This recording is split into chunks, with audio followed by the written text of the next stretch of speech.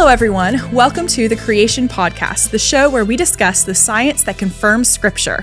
I'm your host, Lauren, and I'm here today with ICR's Director of Research and Geologist, Dr. Tim Clary. It's so good to have you here, Dr. Clary. No, it's great to be here, Lauren. So we talked recently about geological evidence for a young Earth in last episode. This is part 2 to that episode, so we're basically going to be talking about some more aspects of that. To our viewers and listeners, if you guys did not get to hear part 1, I would highly recommend that you go back. It'll have some valuable things that we talked about, including shale and limestone and various geological layers and how that backs up the global flood. Lots of interesting stuff, so I highly recommend you go back and listen to part 1 if you haven't already. But we're going to dive into some more aspects that we see in the Earth's geology that really demonstrate that what the Bible says is true, that we can trust it. So we talked about several different types of rock, including shale and limestone last time. I would love to hear a little bit about sandstone. You referenced it a couple times during part 1 of this episode. I'm curious, what are your thoughts on sandstone and how does it tie in with a creationist perspective? Well, most sandstones we see actually have what we call sedimentary structures in them. And those are things like cross beds where you can actually see it. This takes a little bit to explain. A cross bed is actually what the layers are laid down kind of flat or close to, but yet there's structures within them from moving water, just like you go over a ripple, there's a little bump, and it's kind of like falling off the face of the end into this lee side. And so you get what looks like rocks that are actually tilted, but they're still within the layer. So you get this tilting as these ripples kind of progress along in the water. You see rippled water, those actually migrate. So the ripples will actually migrate. As they migrate, they leave behind these little lines that cut across the normal flat bedding. Okay. So they're called cross beds. And they tell us the direction the water was moving. And so you'll always see the lee direction. And so geologists can actually measure the angles of these and see which way those rocks are deposited during their depositional episode. And so that's one of these sedimentary structures. Well, we see these big, huge cross beds in some places like in Zion National Park and other national parks, and the signs will always say these are dry, arid sand dunes. They're formed in a desert, like the Sahara Desert. But when we study these rocks, and John Whitmore at Cedarville University did a lot of work on the Coconino sandstone down in Arizona, which is another cross-bedded sandstone, really big cross beds. Some of these cross beds are literally 10 foot or more in terms of their height. And so we believe they're from big water waves. The evolutionary community says these are from dry, arid sand dunes. And so there's this big debate. Whether it's water or air. It's water or air. Yeah. And being flood geologists or creation geologists, we believe in the global flood. We believe that there should be evidence that these are deposited by water. And sure enough, when he looked at the rocks themselves, and looked at thin sections, it really got into the rocks. What they find in there is some minerals that only form in water. And so you find these what's called dolomite ooids in the Coconino sandstone. Fun name. I know. I was going to explain that. They're little round, tiny little balls. I should have brought some with me that form today in like the Bahamas, where the waves are kind of going back and forth. So they only form in the ocean. To find these in sand dunes shows that these were deposited by water. And there's other minerals like muscovite flakes, which are these flat platy minerals, that kind of a mica mineral that you might see. Some of that's made into like ladies' makeup. So if you have glitter, they grind up some of these minerals that kind of give it that glitter look to it. Those minerals break down really easily, and so they should, become literally powder. But yet we're still seeing flakes of those in the sand. So these indicate also that they were deposited by water and not by wind, or the wind would have broke them all down. So there's been empirical studies supporting both of those, the ooids and muscovite, and some people even argue the angle of the cross beds don't seem to fit as well with what you see in sand dunes and blown by wind today versus what's blown in the water. And so all these things seem to really imply that these are water-deposited waves. And so the cross beds are so big in Zion National Park, for example, and we talk about this in our ICR book about our new book on the national parks. National parks. Parks of America. Parks of America, that's it. We talk about Zion National Park, and they're so big that it supports that these were waves that were 500 foot high. So you're looking at 500 foot. Now the uniformitarian geologists, they don't want to think about 500 foot high waves. They want to think slow and steady processes over millions of years. But these are really moving in by 500 foot high waves. That supports exactly what we would say is a flood geologist, a catastrophic flood actually occurred, bringing these huge water waves. So even sandstones, which are higher energy than, say, shales and limestones. And when you say, just sorry to interrupt, but when you say higher energy, would you mind just briefly defining that? Yeah, that just means you have faster moving water. Okay. Or bigger water waves. And so that's what we seem to see with these large cross-bedded sandstones, especially the really big cross-beds that are maybe 10 or 20 foot high in their own right between the flat layers above and below. And so it's to me, it's showing again and again that these are deposited by rapidly moving water, which I call high energy, waves that were deposited in these massive cross-bedded sands all over the country. John Whitmer also mapped out the Coconino seems to extend all the way up to, from Arizona all the way up to Wyoming. And it's the same rock layers being deposited at about the same time, and they all contain cross-beds. Even go down to the Almost bottom. like there was a massive flood or something. Yeah, and even the earlier layers, like these Tapete sandstone, the bottom of Grand Canyon, which extends across much of the United States as well, that shows crossbeds. They're just smaller crossbeds. Right. And so everything we see pretty much when we see sandstones all shows evidence that these are deposited by water, and they're deposited by fairly fast-moving water. Like the flood. Like the flood. Yeah. Confirming scripture again. So we've talked about some details of rock. So shale, limestone, sandstone. Last video, we talked a lot about layers and what those looked like and what they represented as far as creationism versus evolution or uniformitarianism. So now let's kind of take a big step back and look at the big picture, talk about big rocks. We're going to talk a little bit about catastrophic plate tectonics. And I know I've heard you talk a number of times about how that ties in with the flood. So can you just kind of dive into that and give us a little bit of a background on catastrophic plate tectonics, specifically from a creationist perspective? Okay, this could take some time. Okay. But I'll try to make it quick. Yeah, Cliff Notes and version, brief. yeah. And so people, when you go to school, you see evidence, they talk about Pangea, this supercontinent, and people kind of get that because you can look at the fit of, say, North America and South America with Africa and Europe, and you can kind of close up the Atlantic Ocean. You can pretty easily visualize that, these things might have been together at one point in the past.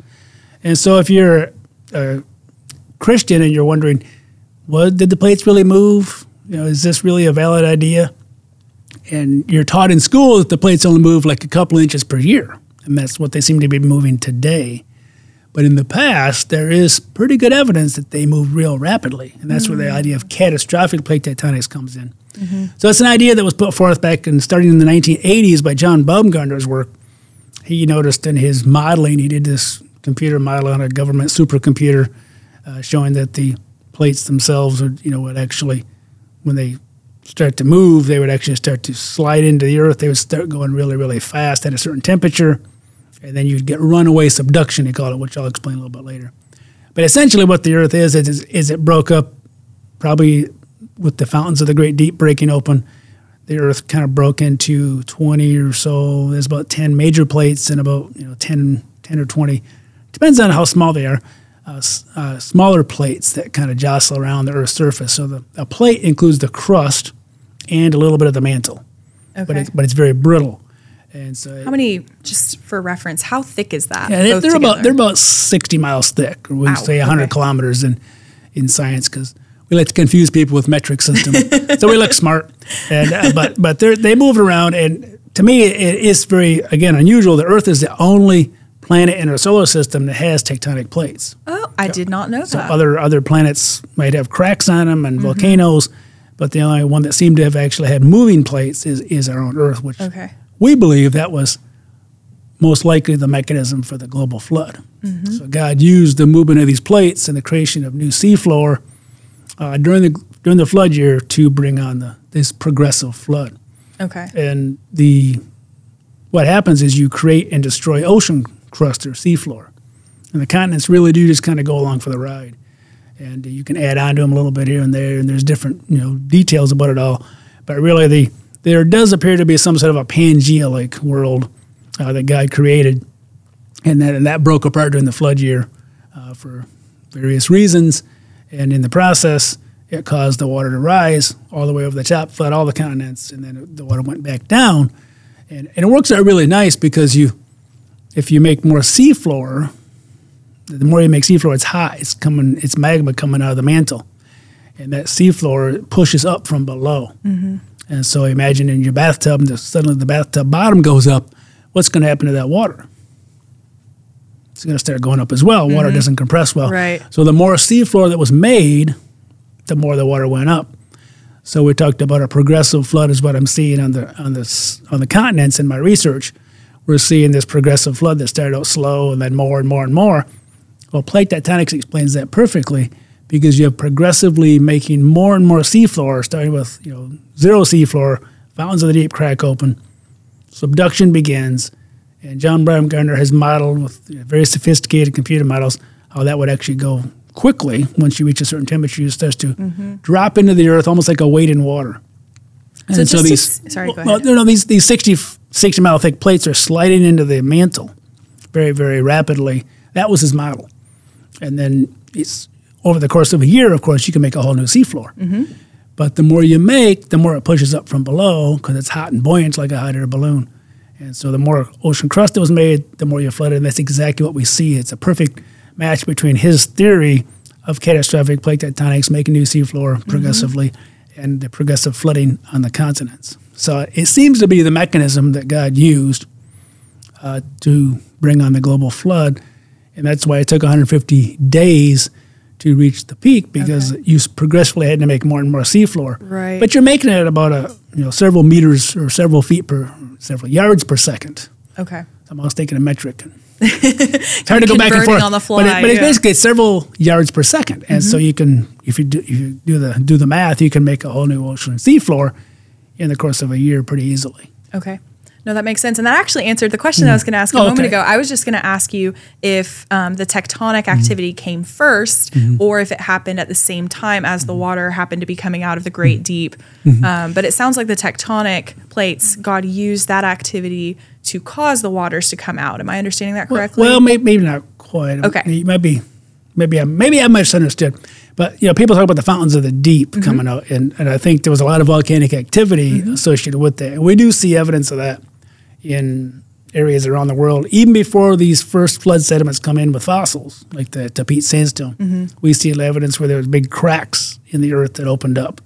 And so by a miracle or however it began, God spoke into existence these cracks that opened up all over the earth, the fountains of the great deep.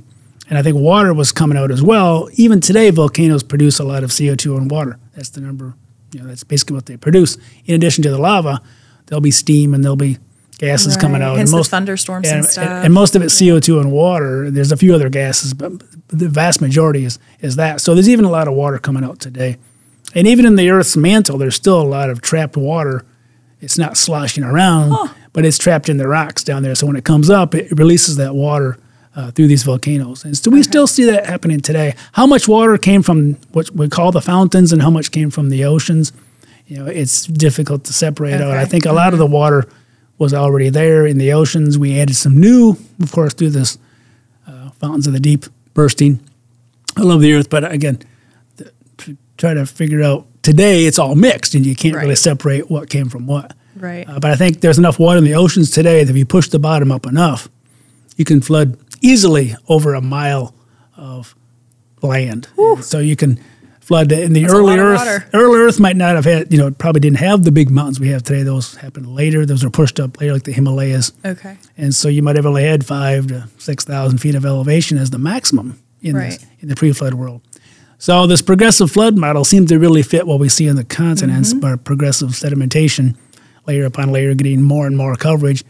And it's explained, I think, the best by progressive formation of new seafloor, which more seafloor, higher water. And as you generate moving plates, of course, you make tsunamis. And so we have these tsunami waves that kept going higher and higher. And as we talked about earlier, you had 500-foot tsunami waves. So to make those cross beds that we see, like in Zion National Park. Again, people don't want to think about that today. That's too catastrophic, and it's very difficult for people to imagine things that are 5 and 10 times bigger than anything they've witnessed in the last couple thousand years. Well, it's mind-blowing. But I am curious, we've gone over the fact that tectonic plates are basically unique to Earth. What do evolutionists and uniformitarians say about that? Where did the tectonic plates come from according to them? And does their explanation work? That's a very good question. It has a short answer. They have no idea. They constantly, are publishing articles trying to figure out when did plate tectonics begin on Earth? How did it begin? And so, people will criticize us as creationists saying, well, you don't know how plate tectonics started. Well, neither do they. And so nobody really knows how the tectonic plates really came into existence, when they first started moving. But the Bible tells us, when you just read about the flood, it talks about the fountains of the great deep bursting open. To me, that opened up the cracks. Yeah. And then exactly how subduction began, again, is a big mystery to the evolutionary geologist as well, but maybe God stepped in. We believe in God. We don't have to explain everything naturalistically. And so there are moments where he steps in and he starts things going. Mm-hmm. And maybe he let it progress, but he somehow began the subduction process through these crack fountains of the great deep bursting. Subduction begins, and as it started to go faster and faster, it started making more and more ocean crust, and that led us to the water peaking at day 150, like the Bible says, because you made a whole new seafloor. And what's kind of interesting is it also explains how the flood ends, and why plates are moving slowly today is because once you consume all this original ocean crust, which is presumably colder and more dense, so cold things generally are more dense, and the hotter crust, of course, is more buoyant and only pushes up from below, right? But it's harder to subduct. And so like pushing down a beach ball into a pool. Right, exactly. Yeah. And so you can't get it to go. So once you made a whole new seafloor of new hot ocean crust, very quickly, it didn't have time to cool enough to subduct, so it kind of reached a point where all of a sudden it's trying to push that beach ball down in a pool. Mm-hmm. Everything just kind of stops. So today, you see a little bit of movement. We still see earthquakes. We see some devastating earthquakes. Mm-hmm. We see some devastating tsunamis. But it's nothing compared to what would have been happening during the flood Hard year. to imagine. And people in Noah's day didn't believe there was going to be a flood. They never even saw probably a local flood. Today we have local floods we can see. But today it's hard to imagine a global flood. So people are always trying to make it small. But the evidence is right below our feet. Mm-hmm. Generally, wherever you live in the world, there's thousands of feet of sediments full of fossils that all are best explained by the flood. So the evidence is all around us and underneath our feet. And there's no other explanation that fits the evidence so well. No, the big picture really fits exactly what the Bible says about a global flood. That's a huge encouragement. So, okay, we have dived very deeply into geology and tectonic plates. We're going to step back for a second. And we're going to have our random science question of the day. So it's actually related, funny enough, it's actually related to something that you referenced earlier. Mm-hmm. So just going to keep it real simple. Pangea, is it real or not? What are your thoughts? Well, I believe it was, but our reconstruction based on the sedimentary work that we're compiling all over the world and the work that we're doing here at ICR, and our ICR column team, it's not just me. There's two of us working away on it. And so when you plot this up, we're constantly working on refining our reconstructions, what best fits. Oh, you know what? For our listeners, I know some of y'all know what the Pangea is because we've talked about this before. But just in case someone doesn't, can you just give a super brief definition of just like a 2-sentence, this is what the Pangea is? Okay. It's a concept. Pangea is basically a supercontinent. Put all the continental masses of the Earth back into one. And that seems to be somewhat true. I mean, we put it all back together. It seems to fit. Close up the Atlantic. You get everything kind of matching in there pretty well. And there are some areas, like in the South Pacific, we're still not really sure. Nobody really seems to know what to do with it. So we're working on that as much as the evolutionary geologists are trying to figure out the best configuration based on what we're seeing. But the idea of Pangea seems to hold true, that so you can believe in plate tectonics and still be a global flood advocate, so to speak. So it does seem to be real. We call it a modified Pangea. We have a few minor tweaks to what's shown in the textbooks as truly Pangea. We don't believe there were earlier Pangea, so to speak, earlier like supercontinents. Multiple. Yeah, the next one down, in the past was supposed to be Rodinia. There's some people that advocate there was Rodinia, then there's Pangea. But the problem with that is you have to make two ocean crusts, and so you'd have to make to get from Rodinia to Pangea, you've consumed basically all the ocean crust to get to that point. So then we'd stop. We'd still be in a Pangea world today if that was the case. But the uniformitarian geologists, they think there was a multiple continental supercontinents that came and went throughout geologic time. They have to believe that because if they ever figured out when the plate tectonics began, they go back 4 or 5 different supercontinents that kind of kept coming and forming and coming and going. But there's really no evidence for one, which is Pangea. Okay. No, that's helpful. And that kind of leads into, we're going to step back into our topic at hand now. Okay. And that kind of leads into our next topic involving geological evidence that confirms creation, confirms what the scripture says. So deep in the Earth's mantle, there are cold subducted slabs. Would you mind discussing those a little bit, what they are, and the problems that they present for evolutionary and uniformitarian scientists?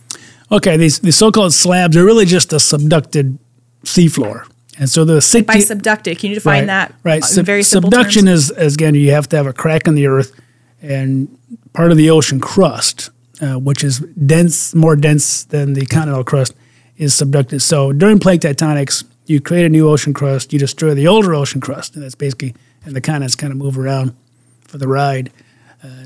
And so that what happens is these parts of the ocean crust get pushed into the earth, these big folds. So today we see these trenches all around the Pacific Ocean. There's one along the west coast of South America.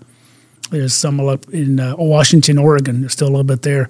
And all around the Pacific, the so-called Ring of Fire is really just, those are subduction zones where part of the ocean crust is being pushed or pulled down into the earth because it's more dense. Okay.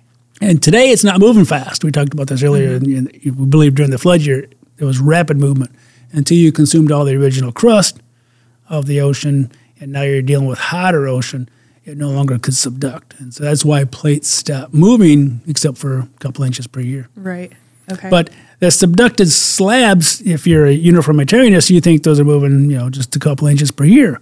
So you go, these slabs, we can view those now with what's called seismic tomography, which is kind of a technique where we wait for big earthquakes to hit, and we can map out the velocities, and as the earthquake waves go through the earth, you can kind of visualize underneath these trenches, these ocean trenches where these slabs seem to be going down. We can see the earthquakes, but we can also image now the slab itself, and you can look at the densities of those slabs. The densities imply that these are still very cold, even at great depth. And what is the ramification of that, just to make sure we fully understand? They're still cold very at great depth.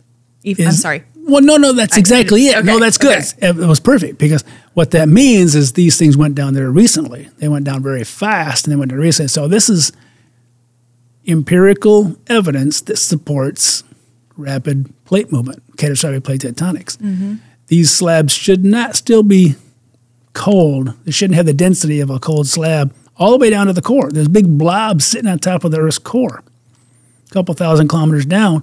Wow. And if you do the math, these are 60 miles thick or 100 kilometers thick slabs of seafloor and ocean crust, and it moved down the lithosphere along with it, which is what the plate is. It's crust and mantle. That upper 60 miles goes all the way down. That should have heated up by now if these are really millions of years old. And so you should see this big contrast in cold slabs versus the hot mantle. It should all be kind of hot. And so there should be a point where the density changes and everything just kind of dissipates. You shouldn't see it anymore. Okay, so kind of like blobs in with the rest of the... Right. Okay. And it's all due to density. And the best explanation for that density is that these are still cold. And the evolutionary scientists are, they don't talk about it a lot. When they do talk about it, what do they say? Well, they're trying to find some sort of a change in phase, like mineral phases as they go down. It gets hotter and more pressure as you go deeper. So there are some minerals that do change, but you don't see a difference. At the surface, it's the same color when you plot these densities by color all the way down. And so there isn't like a sudden change somewhere halfway down that turns into a different color, which would imply a different density. It's the same density all the way down. And so it's really a problem for them to explain how you have these deep slabs or the deep plates that are all the way down deep in the earth, all the way down to the core, and they still seem to be really cold. They shouldn't be really cold. But if you're a recent flood person like me and you, where you believe the flood happened 4,500 years ago and these all moved down there very quickly, this makes perfect sense. Yeah. It makes perfect sense. This is verification that there really was rapid plate movement. Now, there's one other thing I got the chance to do. Before I even came to ICR, I got to work with Steve Austin and this ICR funded called a FAST project. And I got the chance to go to Kodiak Island and see some of the thickest, what we call pseudo-tachyllite. That's a big word. We can just show it at the PST. But pseudo-tachyllite is a pseudo-igneous rock. And it really is an igneous rock that's formed by friction. So as rocks move, sometimes faults move rapidly and far enough, they'll actually melt the rocks. But normally that's only like, little smidgens, a tenth of an inch at the most for 100 feet or so. There's a kind of a, they kind of speculate. And so there's a lot of this melted rock, but it's usually really super thin. But you go to Kodiak Island, it's 10, 12 inches thick. That's a lot of friction. It's the thickest in the world that they've been discovered so far. And it's an old subduction zone that's no longer active. So during the flood year, this was a subduction zone that was moving very, very, very rapidly. And so this is independent verification that the plates really were moving fast and rapidly, so fast that they're actually causing melt. Oh, my word. And the rocks don't normally, again, that thickness of melt might not seem like a lot, but it is to geologists. That is a lot. Well, to have the friction to melt rock, like that is heat that, how hot do you think that is? How hot does it have to get to melt rock? You're looking at stuff over 1,000 degrees Celsius for the most part. So the rocks around it are cooked. Okay. But then you can see this zone where it looks black, almost like coal. It's over 10 to some places 12 inches thick, and there's a couple of them there. So this is kind of independent rock verification of this runaway subduction, this real rapid subduction process. So we have the cold slabs deep in the earth, and we have rocks at the surface that show rapid, plate movement in a subduction zone as well.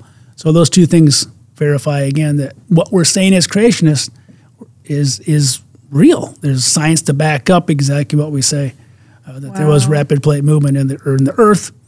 To move Pangea apart during the flood year, and it's not so crazy to think that happened recently because we're seeing the evidence in the earth itself today of those very, very cold slabs all the way down to the top of the core. Right. Goodness, I said this in part 1 of this episode, and I'll say it again. It just blows my mind that this isn't being just taught and spread more widely, because this evidence, we've talked about a lot of different topics in the last couple episodes, and I know that you've discussed other things with in your articles and in other podcasts with us. There is overwhelming evidence that the Bible is true, and this is just geology. Right. We can talk about just any geology. other. It's just one area of science. No. Yeah. You've got your favorite mug there, but this is just one area of science. But in every area, it's consistent. The reality goes with what Scripture says. And I'm just so grateful that you could come on and share all of this with us. As we finish up this special 2-part episode, did you have anything else that you wanted to say about how geology confirms the Bible, how that points to our Creator? Did you have anything else you wanted to say to wrap up? Well, it's a real pleasure to be able to work at ICR to do this. I mean, I've been here 10 years now, and it's the research I'm doing now is the most exciting research I've ever done in my life. And I didn't think I'd be doing sedimentology. I'm kind of a structural geologist, and I like to look at the folds and the faults. But to me, looking at the research, similar to what I used to do in the oil and gas business, comparing rocks from place to place, verifying that the discovery of a progressive flood, just like Genesis 7 describes, where it talks about the waters went higher, they went exceeding higher, they went higher over the top. To see that on the continents, that all the continents are doing the same thing at about the same time, and the same things are being buried at the same sort of animals.